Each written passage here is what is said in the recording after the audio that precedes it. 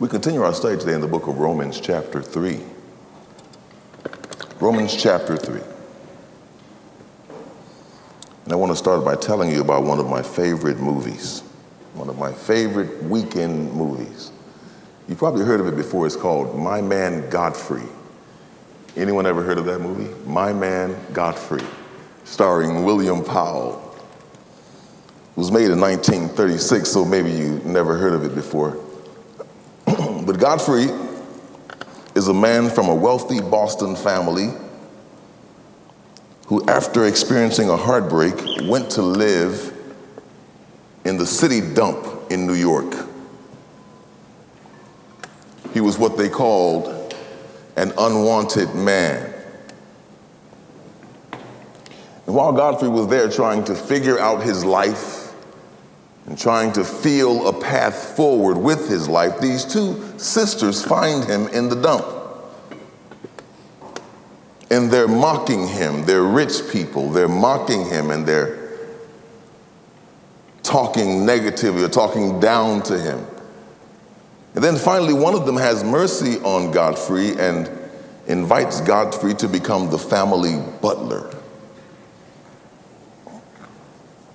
But the other sister hated Godfrey, and she'd follow him around and spy on him to try to catch him doing something he shouldn't have been doing. And so one Thursday, Godfrey goes out to lunch with a friend. It's his off day. And this mean sister finds him at lunch, and she invites herself to sit at his table. And as is her usual custom, she's talking down to Godfrey. And she asked Godfrey the question, "What do you think about me?" Very confidently she asked him, and Godfrey looked at her and said, do you really want me to tell you what I think about you? I won't get in any trouble if I tell you what I think. No, don't worry about it, Godfrey. Tell me what you think of me. And Godfrey looked her in the eyes and said this: "You belong to that unfortunate category that I would call the Park Avenue brat. You are a spoiled child who's grown up in ease and luxury, who's always had her way, and whose misdirected energies are so childish that they hardly deserve the comment even of a butler on his off Thursday." Whoa. She was shocked. She was surprised. Back in August, we were all surprised when we learned that former President Donald Trump had been holding classified documents at his home in Mar-a-Lago. We were all surprised to learn the news. But no one was more surprised than President Biden.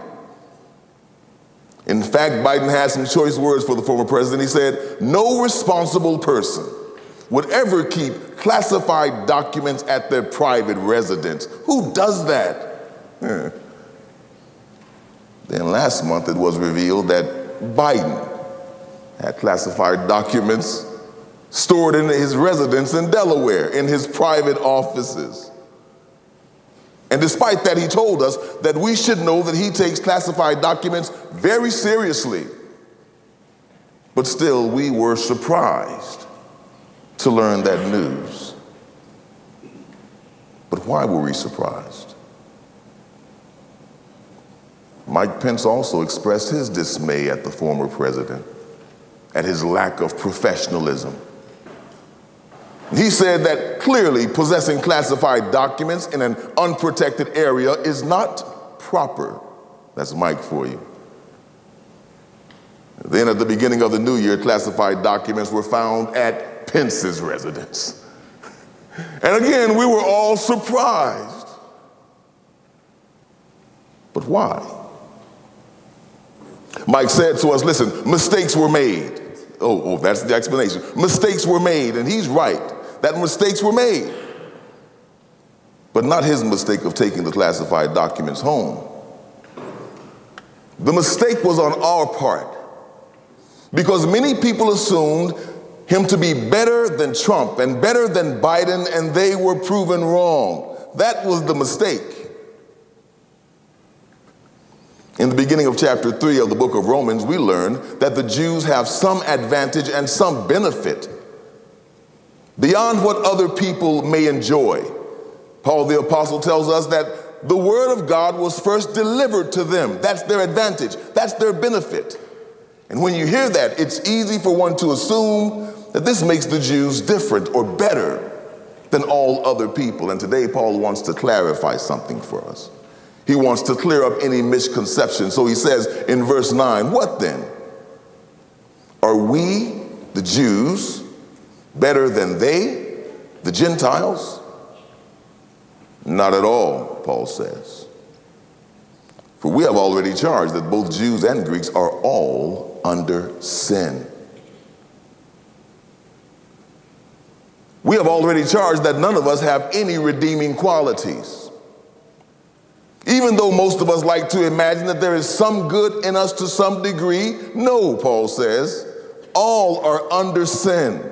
The law is very clear-eyed, and the law is definitely accurate in its estimation of mankind. The law says it plainly in verse 10, that there is no righteous person. Full stop. There is no righteous person. Not the Jews, not the Gentiles, neither the saint nor the sinner. There is none righteous, he says. Last week during the Chinese New Year celebration in California, someone came into a ballroom where many people had gathered to celebrate. He came in and he murdered 10 people with an 11th person dying from gunshot wounds a few days later. And before they knew who the gunman was, the media coverage, they covered it as if it was a hate crime. They automatically assumed that it was a hate crime. Then they learned that the person who did the dastardly deed was an elderly Chinese man. And we were all surprised. What? But why were we surprised? On Friday evening, the world watched the footage of the beating murder of Tyree Nichols, black man from Memphis, Tennessee, who died mercilessly at the hands of the police. And one of the black commentators on the TV show said, you know, the black community is very dismayed at what has happened. But we are much more saddened at the fact that the 5 police officers were all black men. We are surprised. But why? The black community, the Asian community, and the nation may have been surprised by the actions of those we esteem to be better than others. But you know who was not surprised by any of this? The law. Because the law had already determined that all of us are sinners. No surprise to him. There is no righteous person, not even one. What does it mean to be righteous then? To be righteous is first of all to understand the will of God. But the law says here, there is no one who understands. To be righteous is to seek God, the law says. But then the law turns around and says that there is no one who seeks out God, or there is no one who seeks out God for God's sake alone.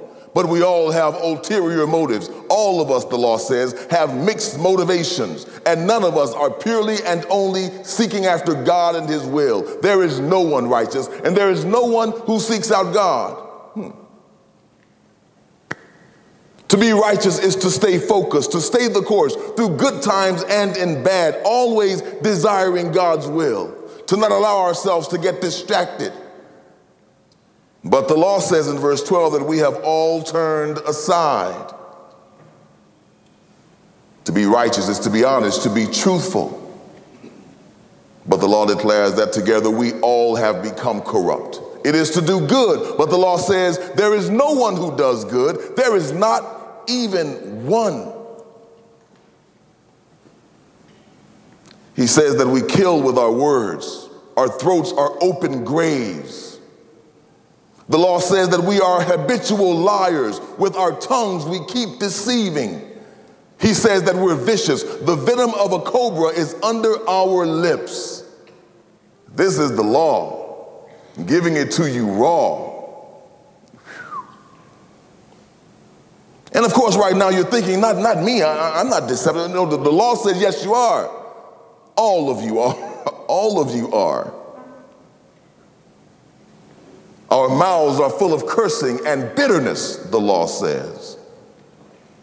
And with that one, I'll make a confession. On Tuesday, it was icy outside. I was sitting at a red light in my bus going to pick up some people, take them to a social services event. And a pickup truck came to make a right turn, and unfortunately, he didn't make the turn all the way, and he was stopped by my door. He crashed into the side of my bus. And the first words to come out of my mouth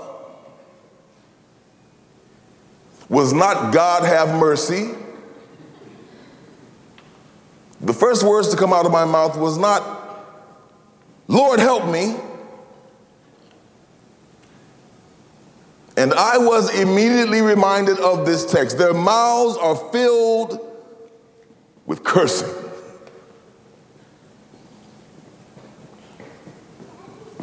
The law goes on to describe us and say that our feet are swift to shed blood. We always want a fight, always willing to do another person harm if it serves our best interests. Destruction and misery are in our paths.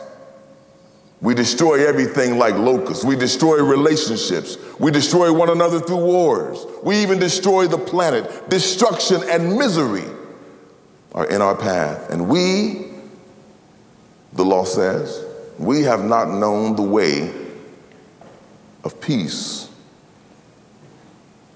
We thrive in chaos and confusion. We're pessimistic. We wake up in the morning and instead of being grateful, our minds immediately focus on whatever challenges we might face today. We are naturally pessimistic. And often it seems like we don't know what to do with any peace. We don't even know what peace is. We don't know how to rest. We don't know how to let go. And furthermore, we don't care to. The law says that there is no fear of God before our eyes. And with that, we may as well consider ourselves to be read. Read better than Godfrey read the rich sister. When you read that, it can feel very painful as you hear the law of God giving his assessment, his accurate assessment of who you really are. Beyond the facade of religion, beyond your Christian speak, the law says, I know who you really are. That can be disarming. Paul says in verse 19, now we know that whatever the law says, it speaks to those who are under the law, to the Jews specifically, so that every mouth, both the mouths of the Jews and the mouths of the Gentiles, so that every mouth may be closed. Just stop talking. Just stop trying to make your case. Just stop trying to convince me that you are holier than thou. The law gives us this description and says, now close your mouth. I just read you, now be quiet. That's hard, man. That's hard. It's difficult when you get such an accurate read of your own self. But this is the purpose of the law: to strip us of any pretense of righteousness and to awaken all of us from any self-affirming illusion that gives us a false sense of spiritual security.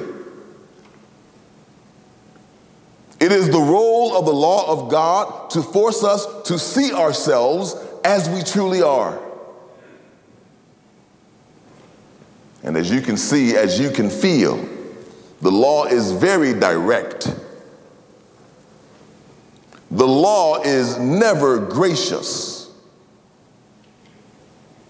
but the law never lies. He tells the truth as it presents itself on the ground of our hearts. And what he finds there cannot be assailed. What he finds there cannot be disproven. We are just as the law has described us. And we may as well not scoff at his determinations. The best thing we can do is to be quiet and to be humble before our God. That is the purpose of the law, to humble us by direct and cutting assessment. The second purpose of the law, Paul says, is so that all the world will be accountable to God. So that every person will be aware of the charges leveled against us. So that no one can claim that they didn't know the truth about themselves on the day of judgment. So that the whole world will be accountable to God. Because Paul says in verse 20, by the works of the law, none of mankind will be justified in God's sight.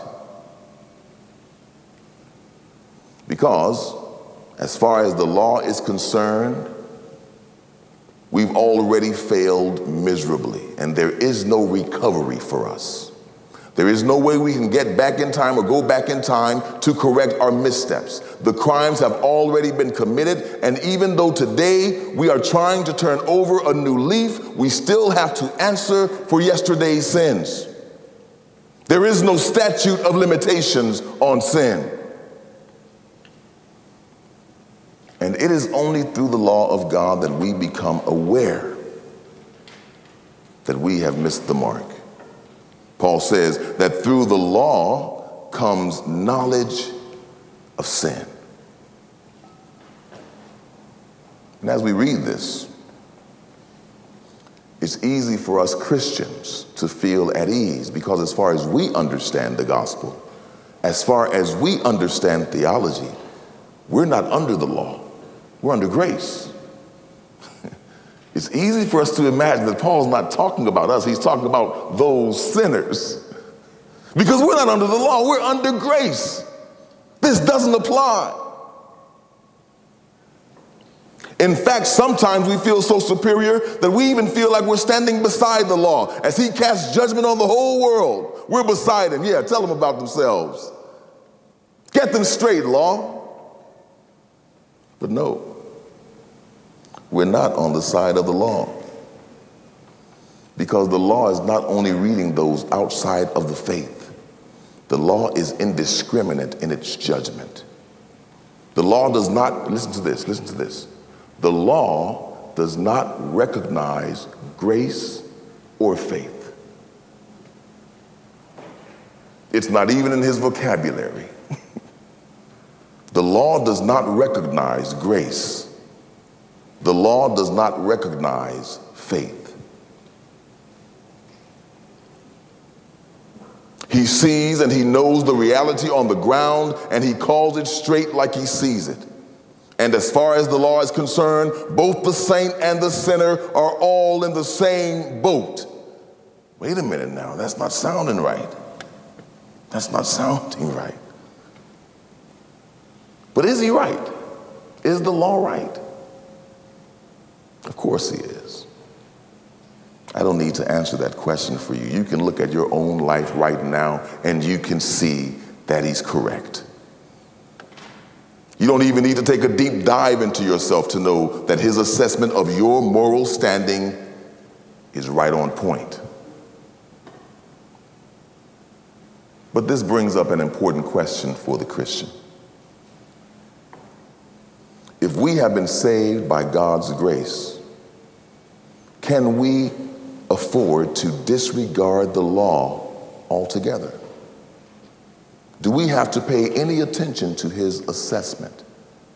Since we've given our lives to Jesus Christ, since we have been justified by hope, do we even have to pay attention to the law? Do we even need to care what he thinks about us? Can we just ignore the law? There are some in Christianity, there are many in Christianity who would say, yes, we can disregard the law. There are many who would say that the law is unnecessary and inconsequential for the believer, that the law no longer applies. But I want to tell you something today, that this is simply not the case. The law still applies to the believer just as it does to the rest of the world. His assessment is still accurate about the believer, just as accurate as it is about his assessment of the world. Even though we're saved by grace, the law still plays a very prominent role in our walk with God. But what is that role? The role of the law in the life of the believer is to continuously make us aware of our sin so that we do not become so cavalier that we dishonor God by our words and by our deeds. Otherwise, why would the believer be instructed to confess in 1 John chapter 1, verse 9? Where John says, if we confess our sins, he is faithful and righteous to forgive us of our sins and to cleanse us from all unrighteousness. And this is why the law remains useful to the believer, because without the law, we would not be aware of sin. And if we're not aware of our sins, we can't confess our sins. And we would find no forgiveness in Jesus Christ. The law is essential in the life of the believer. The law is still very useful as a resource instead of as a judge.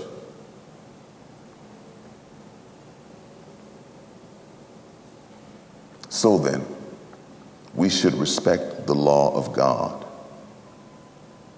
And we should readily and speedily agree with the law when he calls us out for our sins and our shortcomings. We should put up no defense. There is no need to hem and haw about how we're saved by grace. Because the truth of the matter is that even though we're saved in many ways and in the reality on the ground, apart from our hope in Jesus Christ, we are still just like those who don't know Jesus. Often in our words, more often in our actions, we agree with the law that the law is correct and I am sinful. And listen to this. If we do not respect the law of God, we may not find the grace of God. When I was in the military,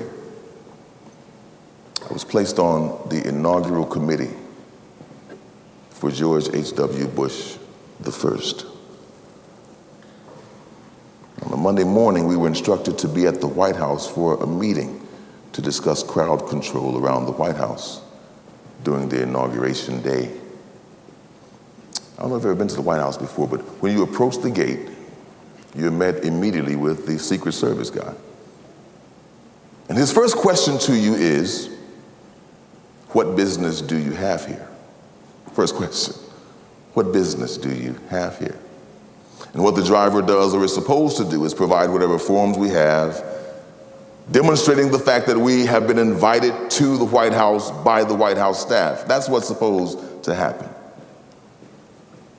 And we all know that it would be a fatal mistake to try to roll past the Secret Service guard, even though you have a personal invitation to be there. You can't just blow past him. And if you try to blow past him, you're going to have a lot of problems.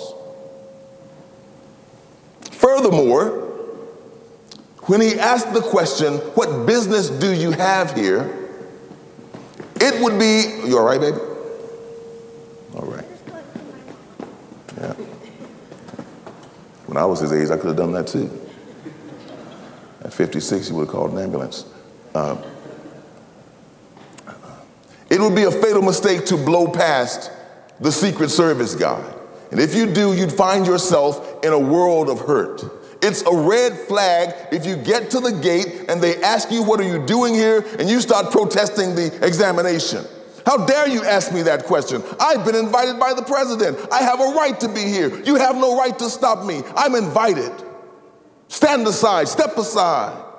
That would be a big mistake. That would be a huge red flag. If you carried on like that at the gate of the White House, you may get in eventually, but you're going to be severely delayed, probably shaken up a little bit by the Secret Service, because your actions do not demonstrate that you belong. Your actions are making it seem like just maybe you shouldn't be here. Your insecurity, your unwillingness to cooperate with the people that are charged with guarding the president make you seem suspicious. Because people who belong, people who have clearance to be on the White House premises, they don't mind being asked questions by the Secret Service. They know that the Secret Service has a job to do. And the sooner they comply with the protocols, the sooner they can enter and be on their way. The law of God is the Secret Service of heaven.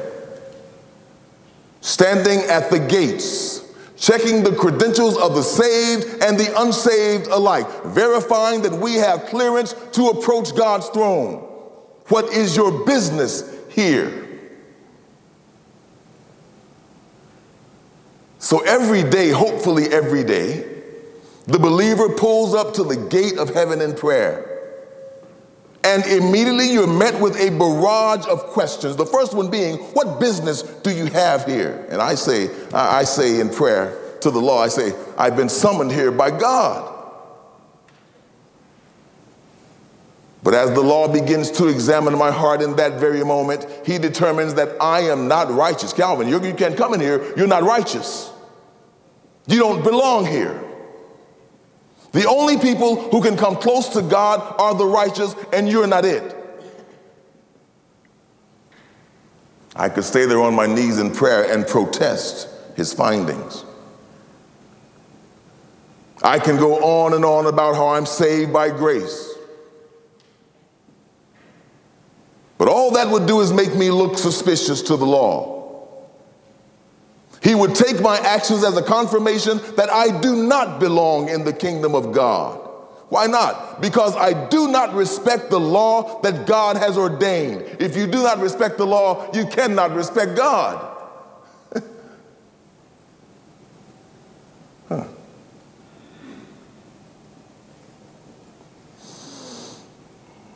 Because if I did belong to the kingdom of God, if I did in fact have access, I would respect the detail that is in charge of securing heaven's gates.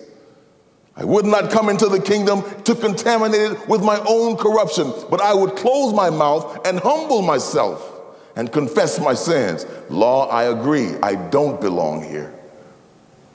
But it is by the grace of God through Jesus Christ, my Lord, that I ask you to move aside and let me proceed forward. And you know how guilt is sometimes. You're trying to pray, and guilt won't let you pray because you feel so unrighteous and so unholy. That's when you tell the law, listen, law, go get Jesus. Bring Jesus to the gate. Bring Jesus out. I can't explain anymore. I've done my best to explain what's going on. But since you don't seem to understand grace, call your boss.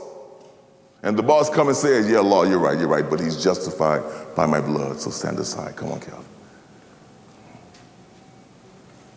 But if I'm self-righteous, pretending to be what I am not, using grace as an excuse for my own sin, refusing to humble myself before the law, guess what? Maybe you don't belong here. Maybe you don't deserve to see the master.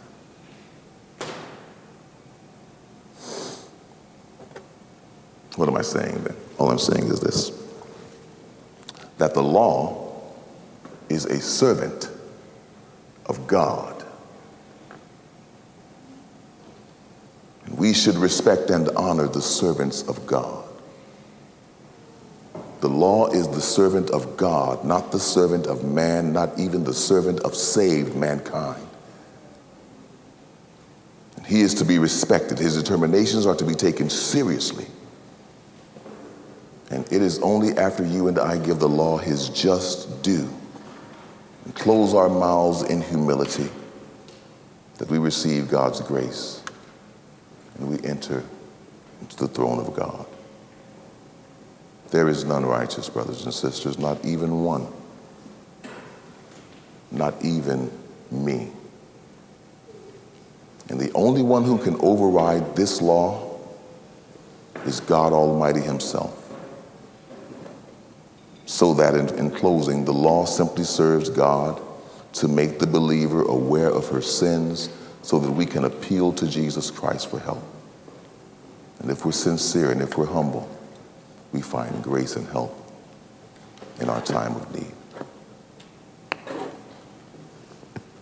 Let's pray.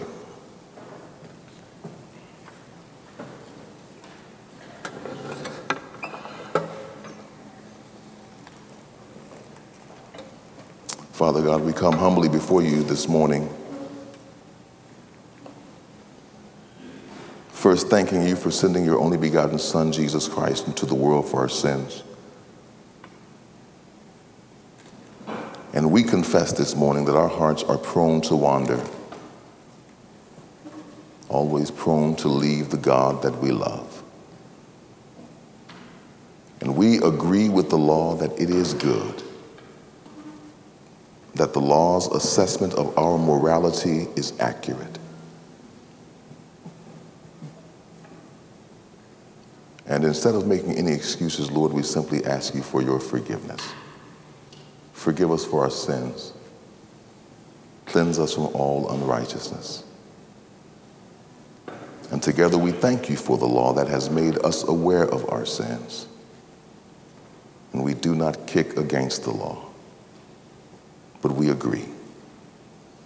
And with all our hearts, we desire to one day be conformed entirely to the image of your only begotten Son, Jesus Christ. Until then, while we live here together in the now and the not yet, pray that you'll keep us humble, that you'll give us wisdom, that you'll forgive us but also cleanse us, that you transform us by the renewing of our minds. But even then we ask you, Lord God, to ward off all self-righteousness, all self-sufficiency,